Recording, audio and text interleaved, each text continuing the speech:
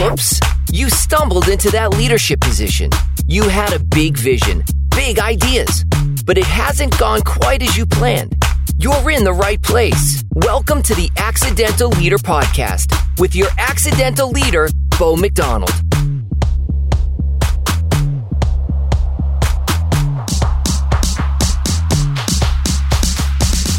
Welcome into episode number 12 of The Accidental Leader. I'm your host and fellow accidental leader, Bo McDonald. Thank you so much for joining us for another episode. I want to say thank you to our two sponsors of The Accidental Leader. It's Your Marketing Company, who for over 15 years been empowering credit unions to engage, educate, and retain the next generation of credit union members. And also Uncommon, spelled UNCOMMN. Uncommon is the preferred web development partner for innovative organizations seeking control of their online presence. You can find them online at getuncommn.com. That's getuncommon.com. As we get into episode number 12 today, I want to take a step back, and you're going to hear a few familiar names in today's episode. The first one I want to go back and talk about, I don't remember what episode it was. It was early on in the fall of 2022 when we first kicked off this podcast. I had mentioned Anne Greiner. Mrs. Greiner was my elementary school art teacher, and I shared what an impact she had on me. The many stories that I have of her, especially the yardstick with duct tape all over it, how she kept control of the classroom. It would get slammed on the desk, and if you owned stock in a duct paper company back in the late 80s, early 90s, you probably gained a lot of profits just purely from the amount of duct tape that went on her yardsticks in her classroom. The unfortunate thing about Mrs. Greiner, the impact that she had on me, is I never got to say thank you. By the time that I realized what a treasure she was and what an impact she had on me, as I started taking inventory when I became a leader of those who had poured into me, both good and bad, I wanted to say thank you to her. And I realized I was about 6 months too late by the time I came to that realization. As I was Googling her to see where can I find Mrs. Greiner, I found her obituary instead of an actual address, and it was too late to let her know what an impact she had on me and what she meant to me. And I'm sure you can think of a name right now, someone that you wanted to go back and say thank you to and let them know what an impact they had on your life, and it was just too late. The cool thing is, in today's episode, I get to say thank you to someone who did have an impact on me, and it's not too late. We're going to share some stories and probably a few laughs as well. If you go back to another early episode, I believe it was episode number 2, when I was talking about the 2 Johns that I worked for. There's one John, not such a great leader, that did have an impact on me, and one that was such a great leader. One of the first leaders I worked for, John Davison, the former program director of WHWK. And today's episode is an example of what a small world it is, because our guest today, we both grew up in the same small town, went to high school in Whitney Point, New York, several years apart. We both started our radio careers at WHWK in Binghamton. We both worked for John Davison there. Our guest today went off about an hour away to run a group of radio stations in Elmira, New York, Wink 106, 100.9 The Pig. And it was several years after he got there that he ended up hiring me to leave WHWK and go out there. Our guest today is Bob Quick. 3, 2, 1. For more resources and to listen to past Accidental Leader podcast episodes, visit theaccidentalleader.com, courtesy of our sponsors, Your Marketing Company and Uncommon.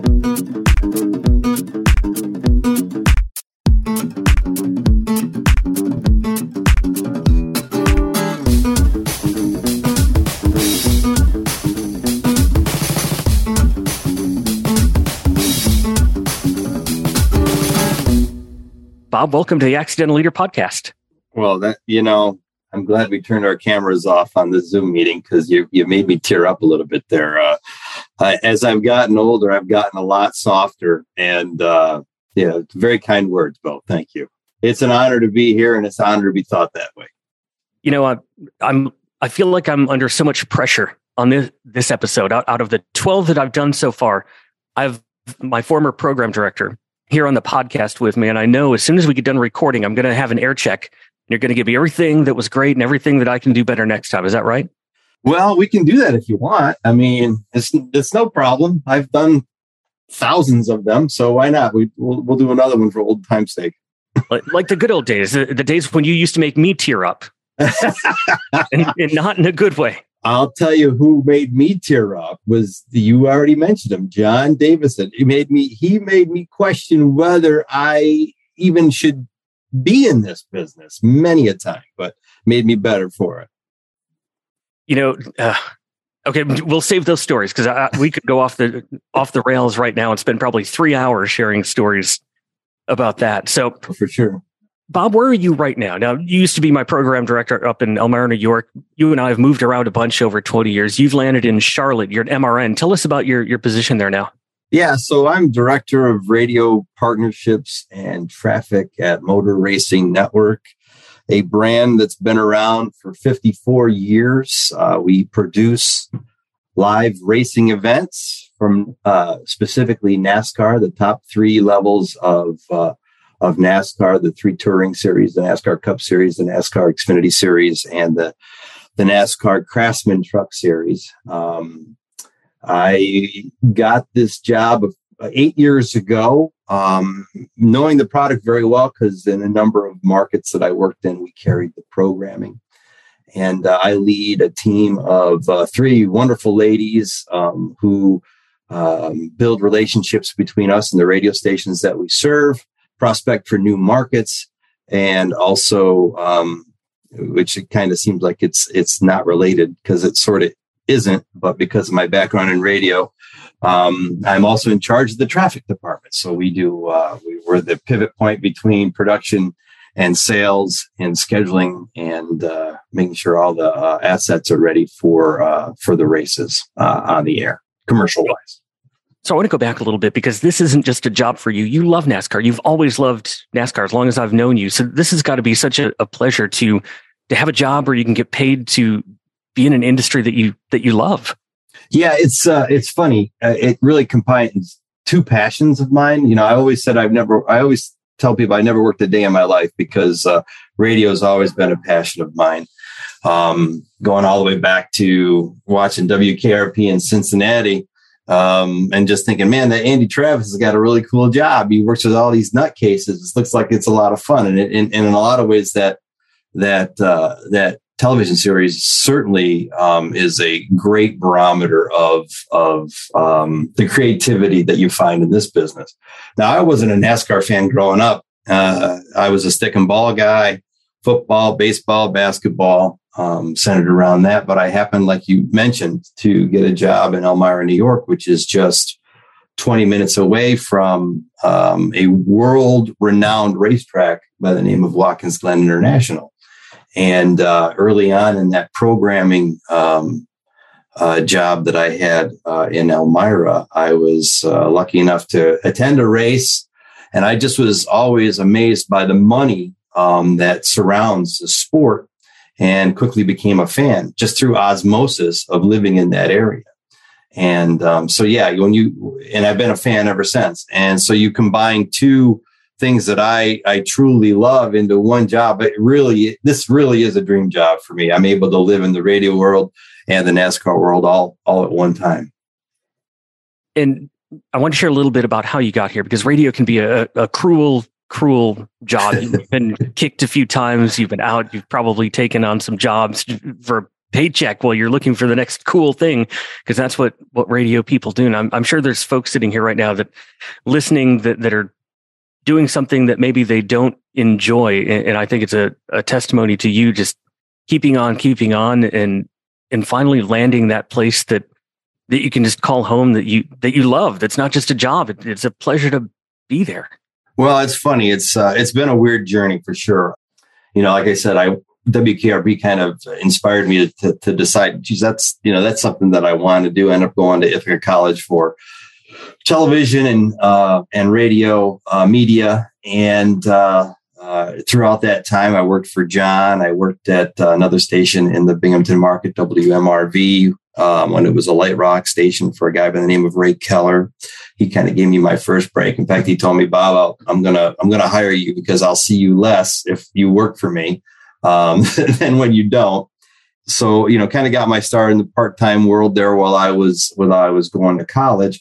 Landed that first full-time job in Elmira. Went through a couple of owners while I was there. So I was actually in that market for almost 10 years. So it's the old story of in the radio industry, you go through a lot of change, whether that's switching jobs or if you stay in one place, there's a good chance that the ownership's going to change. Definitely the management will change. So I was lucky that I didn't get fired from my first job till I was 39 years old. After having 3 or 4 jobs in the Elmira market, then moving to Columbus, Georgia, running stations there. And that was the first time that I ever was let go. And they always say in radio, that's a badge of honor that you're actually fired from a job, unlike the real world. So I went from Columbus back to the Elmira market and ended up selling advertising for a group there for a number of years before I was reached out to by a college friend of mine who was running a national rep firm. It's a company that represents a number of radio stations across the country to kind of make an ad hoc network to advertising agencies in New York, Chicago, Philadelphia, Los Angeles, and whatnot to buy across the country as opposed to buying market to market. And I worked there for just a hot minute because the gentleman I worked for, his contract did not get renewed. And that was the second time I was let go. The new guy came in and said, well, Bob, there really isn't a place here for you. You were hired to talk to radio stations. I need more people selling to the agencies.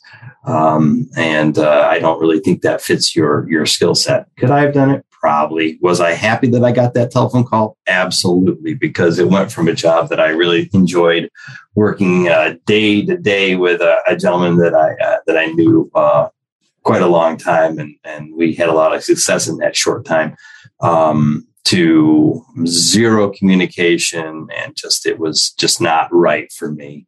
So in that space between that and when I got this job, I was looking all over. My wife and I had decided that we wanted to move back south. And we were living in New York, upstate New York at the time. And, as you are on unemployment, I'm sure, Bo, you've gone through this. You have to meet once in a while, depending upon the state that you're in the unemployment rules under, and meet with the people just to prove that you're looking for work, or, to get some counseling on the best way to do it, or maybe, some direction on your resume, whatever. And I remember the lady saying to me, Bob, I was really, you work in a specialized area. I don't know much about it. My only suggestion to you is to decide if you really do want to move out of the area, find an agency like ours and look at their openings. You never know. There might be something there. So I kind of tucked that away in my head. A couple days go by and going through my morning routine of looking for work. And sure enough, I remembered that little tidbit that she gave me. And so I looked in the North Carolina, labor department or something like that. And I see this listing for Motor Racing Network. And I thought to myself, what in the world? What are they looking for? And as I read the job description, it was absolutely everything that I had done to that point in my career. Sales, knowledge of programming, not afraid to be on the phone and talk to people, love of NASCAR, all these different things that I've done in my career and also my background. And because I had used the programming in markets that I've worked in, radio markets that I worked in, I reached out to the woman who actually ended up hiring, Cheryl Knight. I reached out to her and said, hey, Cheryl, do you know who's hiring for this position? Just via email, I sent it to her. And literally 5 minutes later, my phone rang. Bob, what are you doing? Yes, I'm hiring. I know exactly who's hiring for this. It's me, and blah, blah, blah. And that started my path to within a couple of months to end up moving to Charlotte, North Carolina, and been with the network ever since. I think there's 2 words that come out of that in for folks who are struggling with what they're doing: tenacity. Just keep on keeping on and looking for that next thing, but also hope. The fact that you could have done anything and you landed there. So twice so I've been married twice. Okay. The first one didn't work out so well. The second one, we've been married 20 years. And she's absolutely the best thing that ever happened to me in my life. And we went through the biggest struggles twice now, she and I. the firings aside, the looking ahead to see what the next thing is. While I was still in Elmira, very early on in our marriage, I actually had decided that, maybe radio's not for me. It's time to kind of grow up. I'm married now. We want to have kids. So I started studying for my Series 7 to maybe get into insurance. And I remember sitting there one day studying for this exam that I had zero interest in. And I looked at her and I said, you know what? I don't think it's time yet because I don't want to do this. I want to give radio one more shot. And literally the next day, another friend of mine from college calls me and says, hey, Bob, I'm starting this company. We're going to have radio stations in this market and this market. And I think you'd be really great in Columbus, Georgia. And I said, well, awesome. Yeah. Well, I appreciate you thinking of me, but why do you say that? He goes, because I just hired your old boss, Greg Delmonico, and I want you guys both to be there. Oh, geez. I haven't heard that name in years. So ended up moving to Columbus, Georgia with Greg Delmonico and his wife. He got there maybe a few years before me. But yeah, I thought maybe that you had worked with me in Elmira during Greg's time as general manager there. And so I thought you'd know that name. But yeah, so my buddy Chris Fleming ended up hiring us kind of as a package deal, although unintentional. And we took over the state. That's why I moved to Columbus, Georgia, and it kind of saved my radio career because I was ready to move out and do something different. So a fun Greg story. I can, plain as day, I can see this. It was, early 2000s. I was sitting in the production room at Wink 106, and Greg wasn't a man of many words, especially to the lower folks like me. You could tell he had a fun personality. He didn't really let loose in the office, though, but sometimes he would just say things, and you look at him like, who in the world are you? I was sitting in the production room, and the production light was on, the flashing light that says, please don't come in here. I'm in the middle of recording something. He opens the door, and he just looks at me, and I don't know where this came from, but he said, let me give you some advice from an older person like me. Thou shalt not dip thy quill in the company ink, if you know what I'm saying. And he shut the door, and he walked away. It's like, who? You never say anything to me. What in the world sparked this? But it's funny. Those words have stuck with me. And every once in a while, I will give that advice to younger leaders. Thou shalt not dip thy quill in the company ink, says Greg Delmonico.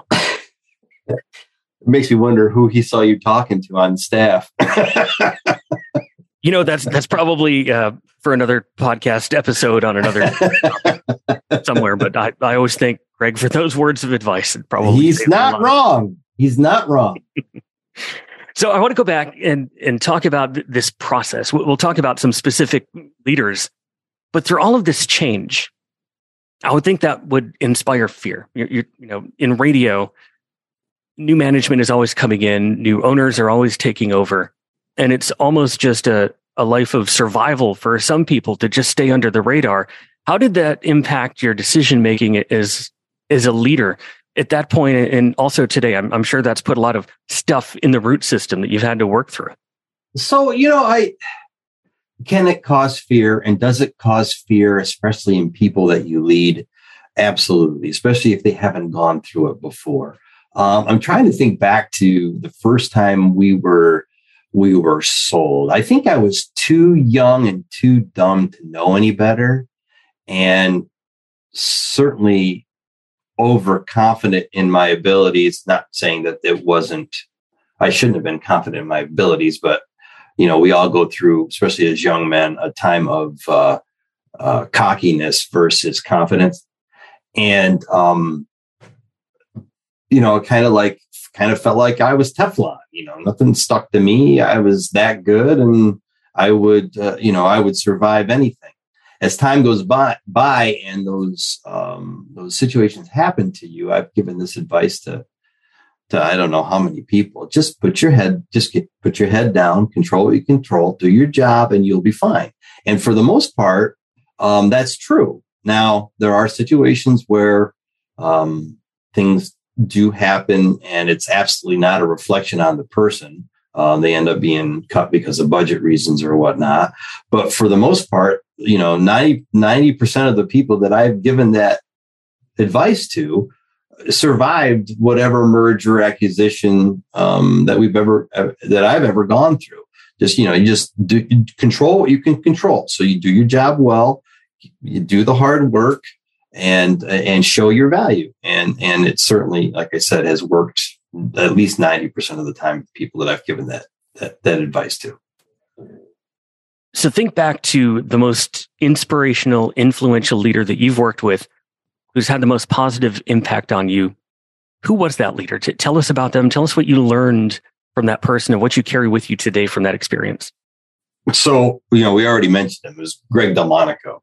Partly because, when you move to a new place, and you happen to do it with somebody that you end up leaning on them probably a little bit more than you would if you just found somebody once you got there who already lived there, right? Because they haven't gone through those same experiences of moving and a new job and all this stuff. So when you do that together with somebody, it really builds a bond.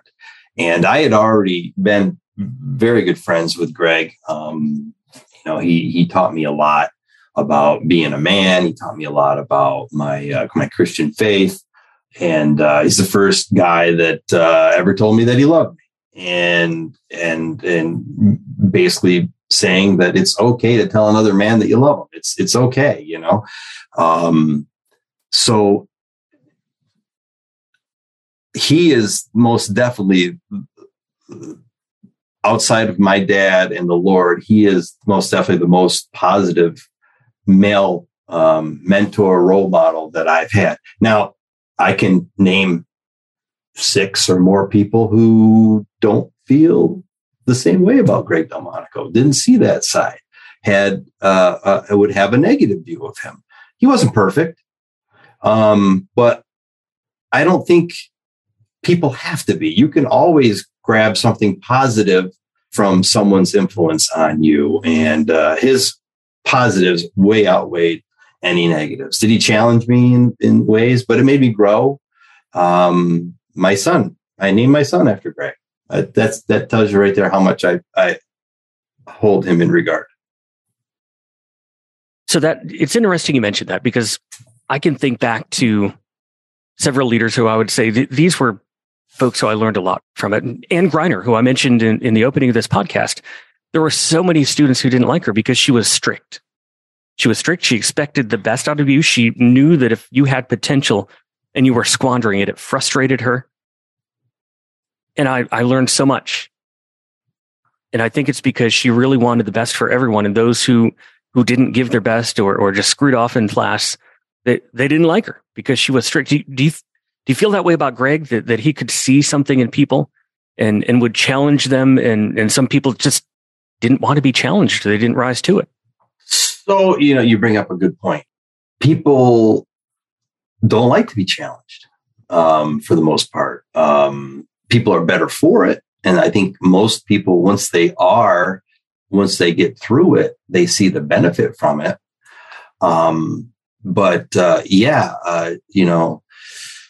The challenging people are the people that you remember. I always tell my son, the right choice is usually the hard choice. And I think that goes a long way when you talk about people that challenge you. The ones that you remember are the ones that challenge you, the people that were easy and let you get by and whatnot. Do you really remember those people? I don't think you do. If you were to look back on the time that you worked under Greg, what is one thing you today as a leader, having folks under you, having a family, what is one thing that you keep with you that you would say, what I do today, this is the Greg in me? What is that one thing? Well, I think, that's a good one. I think empathy.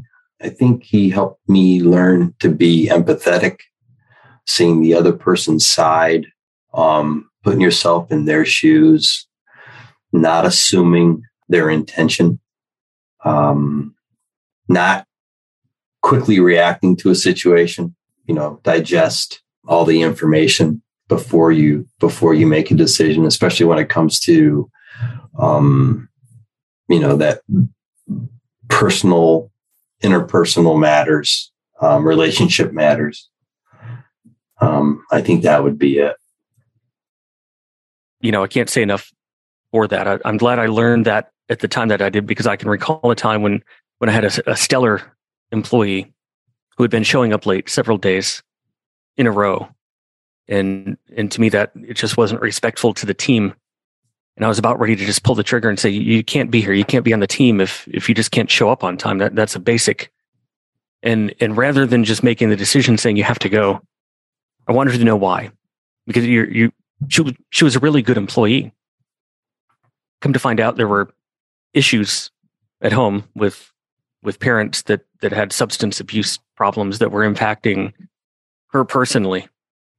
And just knowing that, you can look back and say, what an ass I would have been if I just fired that person without asking a question first or trying to figure out what's going on. And that probably would have been one of the biggest mistakes of my career and empathy is hard for me because I'm a high D on the disc. I just want to make decisions. Sometimes it's hard for me to ask for perspective, or sometimes I just forget to do that. And gosh, that was a huge lesson for me of making sure that empathy is always there and you're asking for perspective before you just go making decisions like that. Yeah. Being a manager, you can't assume that the person you are leading feels the same way you do, has the same vision you do, has the same work ethic you do, has the same personality you do. And I think early on, especially in my management career, it was my way or the highway. And if they didn't have all the things that, all those things that I just mentioned the same way as I did, well, then they either needed to comply or they needed to, go bye-bye.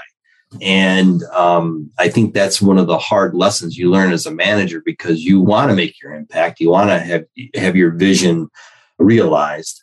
But there's a lot of ways to do that. And one of the things that I've always believed, and I'm not sure who taught me this, it might have very well been Greg Delmonico, because I've been blessed with a number of good managers, that I've worked for, and, give them the tools to do their job well, and then get out of the way. And that's the way I try to lead. Now, do they need direction? Do you need to meet? Do you need to inspect what you expect? Absolutely.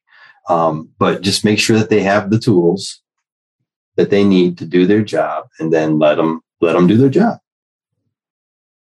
As you look back at what you just mentioned early on in your leadership career, you had folks that worked for you that you kind of said, I'm the manager. This is the way we're doing it.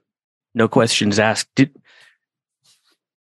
don't need names, but are there times where you might have seen someone with so much potential that they couldn't reach because you were micromanaging them, and you think about what they could have produced at the radio station or what they could have done there? Well, I got a fairly hard lesson. I wouldn't say completely early on. It would have been with my third general manager. And he came in, he was kind of biding time and collecting a check because the stations were for sale, even though we didn't know that. And so he was in charge to kind of keep the ship together until the sale could go through. And so he comes in new, and he, basically interviews everybody just to see if, everything, I don't know what he could very well have been doing it for the people that were acquiring the stations or whatnot. And, my management style had probably grown a little stale on some of the folks under my charge. And I was sitting down with a one-on-one with him, and he brings to light some of the things that were said, and they weren't flattering. Were they taken as they were intended? Not necessarily, but I wasn't a good communicator then either. So he basically told me I was, a hair away from being let go if I didn't straighten up and fix these problems. And I said, well, what about this? And what about that? This is what I've done in this time here and all that stuff. And he looked me straight in the eye and he said, this is a what have you done for me lately industry. And that's when I closed my mouth and I said, yes, sir. I understand exactly where I stand. And I did my very best to fix it. I don't know if I ever did, because there soon after I had, I moved to Columbus, Georgia. But it was a rude awakening of saying, you know what, sometimes your way is not everybody's way. And if these people are receiving what you're putting out there as a vision or as instructions or whatever, in a way that you're a dictator and you're not listening to their suggestions and it's your way or the highway, you need to fix that. And I tried to do that in my time that was left there, but I certainly took those lessons to my next job to be successful there too. If there's any story that's been shared on this podcast that embraces the phrase, the accidental leader, I think that's got to be it, because we walk into these leadership positions probably never growing up saying, I'm going to lead people. You grow up and you want to be a pilot or you want to be a radio DJ. And then you end up having to lead people and you're just doing what's been instilled in you from other leaders. And you get called out like that and realize, wait a minute, I'm doing what I know. What's wrong with that? Well, I can't speak for other industries, but after 30 years in radio, one of the things that I've witnessed and I know happens is when you're successful as a seller or you're successful on the air, one of the ways that a radio station owner justifies giving you a raise for doing a good job is giving you more responsibility. And usually that responsibility comes with some sort of management, whether it's a management of a situation or management of people. And that's with zero management classes, right? So nobody that I've come upon, and especially in my own personal life, I never took business management courses or anything like that. So I had zero knowledge of how to manage people. I knew how to build a great radio station. I knew what things should sound like on the air. I knew how to do remotes. I knew how to do promotions.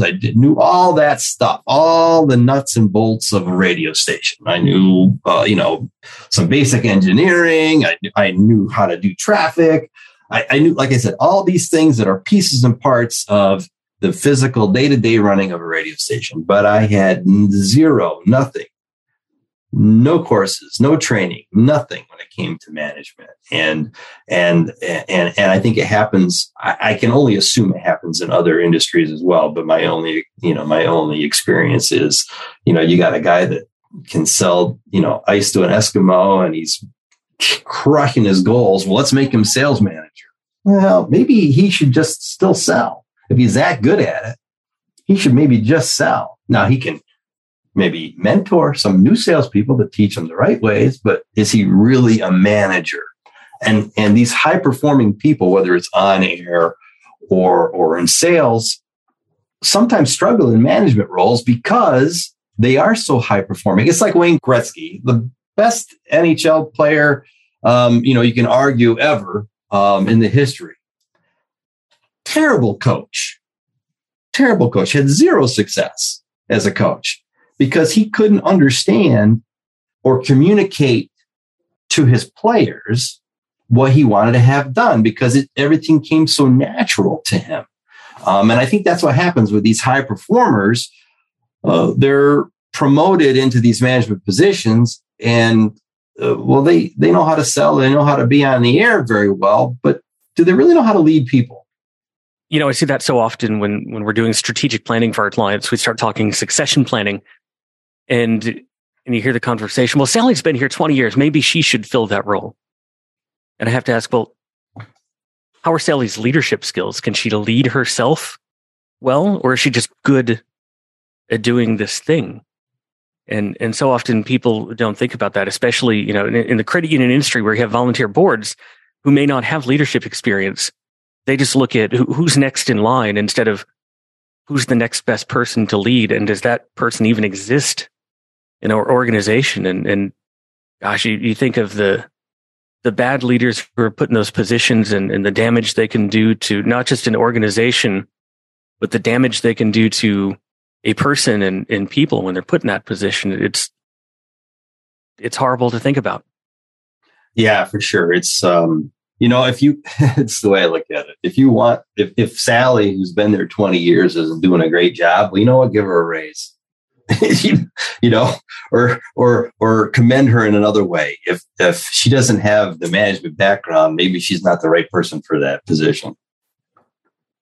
So we're going to pivot as we get towards the end of episode number 12 of The Accidental Leader. Think back. It was over 20 years when you were leading me at the radio station in Elmira at Wink 106.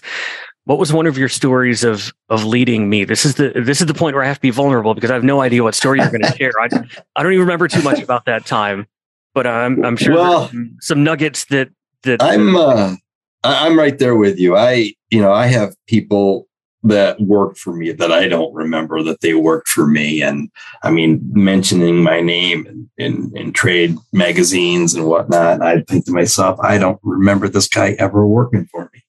And that's not a bad thing. That means that must be I never had to, you know, sit them down and tell them they're doing something wrong or, you know, whatever, you know, usually those negative things are what stick out in your mind.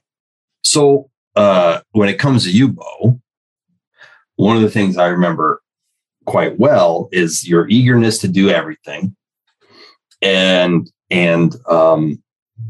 just your creativity.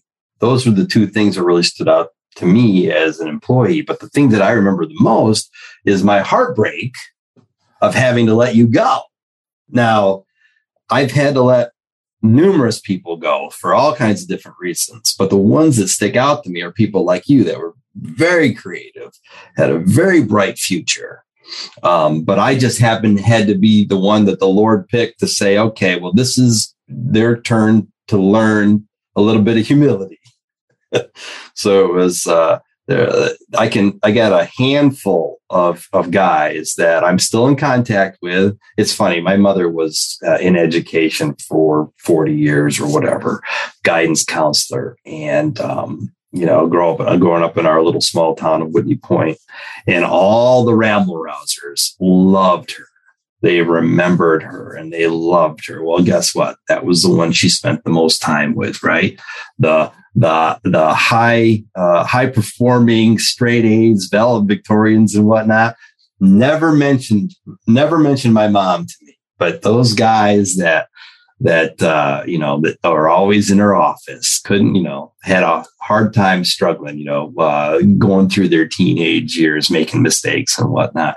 They were the ones that always asked me, how's your mom doing? Boy, I loved her, blah, blah, blah, blah, blah. And that's the way I feel with these, you know, maybe half a dozen guys that I had to let them go for good reason, but I also knew they had a great future. And I put you in that particular column because we've stayed connected over these years.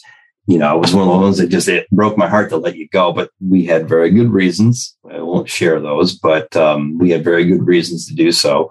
But you certainly have excelled since then. I recall that very day, and I thought about it. It was a couple of weeks ago. I actually thought about that day. I was listening to Howard Stern, and he was reflecting back on his career. By the way, I always thought, you're talking about, you know, my ego at a young age being in radio. Never hire an 18-year-old to be on the radio and run a show, because the ego will just run wild. At the age of 18, you think you're, you know, hot stuff. I share a birthday with Howard Stern and Rush Limbaugh, and I thought I was the third person in that trifecta. That someday I'm going to be the next Howard Stern and Rush Limbaugh. Never turned out that way. But I was listening to Howard Stern the other day, and he was reflecting back on the same situation you talked about, having an ego and mouthing off and thinking, these people will never get rid of me. And he was talking about his relationship with SiriusXM right now, knowing I'm just a worker bee. I make godloads of money, but I'm not indispensable. They can get rid of me at any time. I work for them. And he was reflecting back on his time of getting fired several times at radio stations for mouthing off. And I remember I was sitting outside of Betty Coco's office. I remember exactly what you're talking about. I'd give him my notice because I was going to be moving down to the Pittsburgh, Johnstown area. And I'd give him my 2 weeks. And I think I said something mouthy like, well, I can do whatever I want this week because, they'll never get rid of me.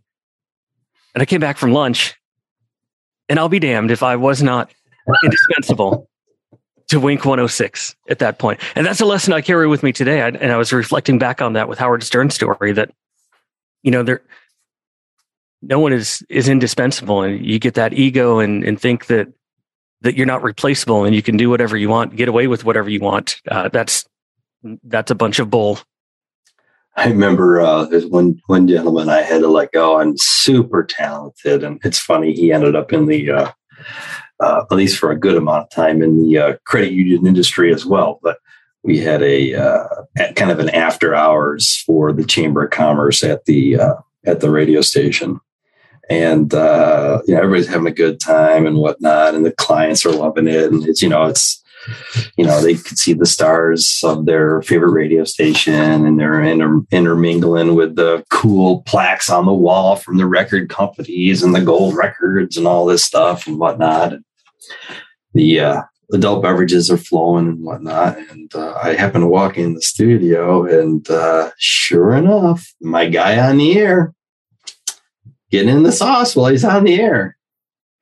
And the next day, I had to let him go.